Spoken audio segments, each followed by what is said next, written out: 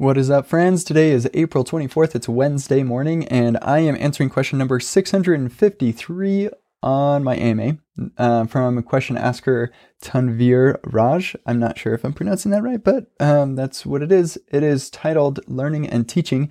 The question is, how do you learn so many things this quick and fast? How do you decide what you will teach? When you decide what topic you will teach, what is your process? This person wants to become a teacher and start working on, creating blog posts and videos and whatever. Trying to develop a following of people who will actually read his blog posts and watch videos. So here's answers to the questions. First of all, I don't know as much as you think I do. That's like a lot of people think that I know like everything about MobX and about Redux and about all of this stuff. Yes, I have experience with some of these things.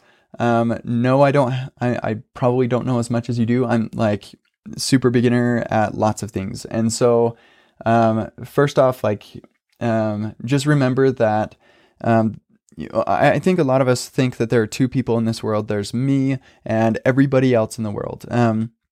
And so then we compare our knowledge with that of everybody else in the world. We assume that everybody else in the world each has the knowledge that everybody collectively has.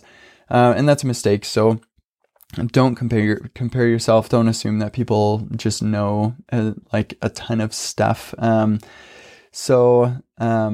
The way that I learn is I schedule myself to teach it. And so I say, hey, I want to learn about GraphQL, so I'm going to build an app, and then I'm going to teach people how to build that same app, and it uses GraphQL.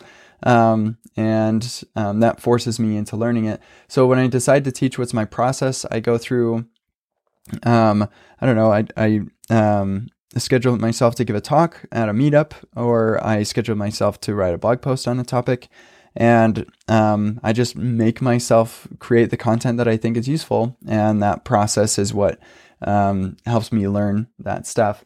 It takes a long time to develop a following of people who trust you enough to give you 5 minutes of their time to read your blog post, or if it's a tutorial or something, an hour of their time, or if it's a YouTube video, it could be a long time, or to have conference organizers trust you with 30 minutes of their precious conference time. So it takes a lot of work, a lot of time, but you can do it. And that's the cool thing.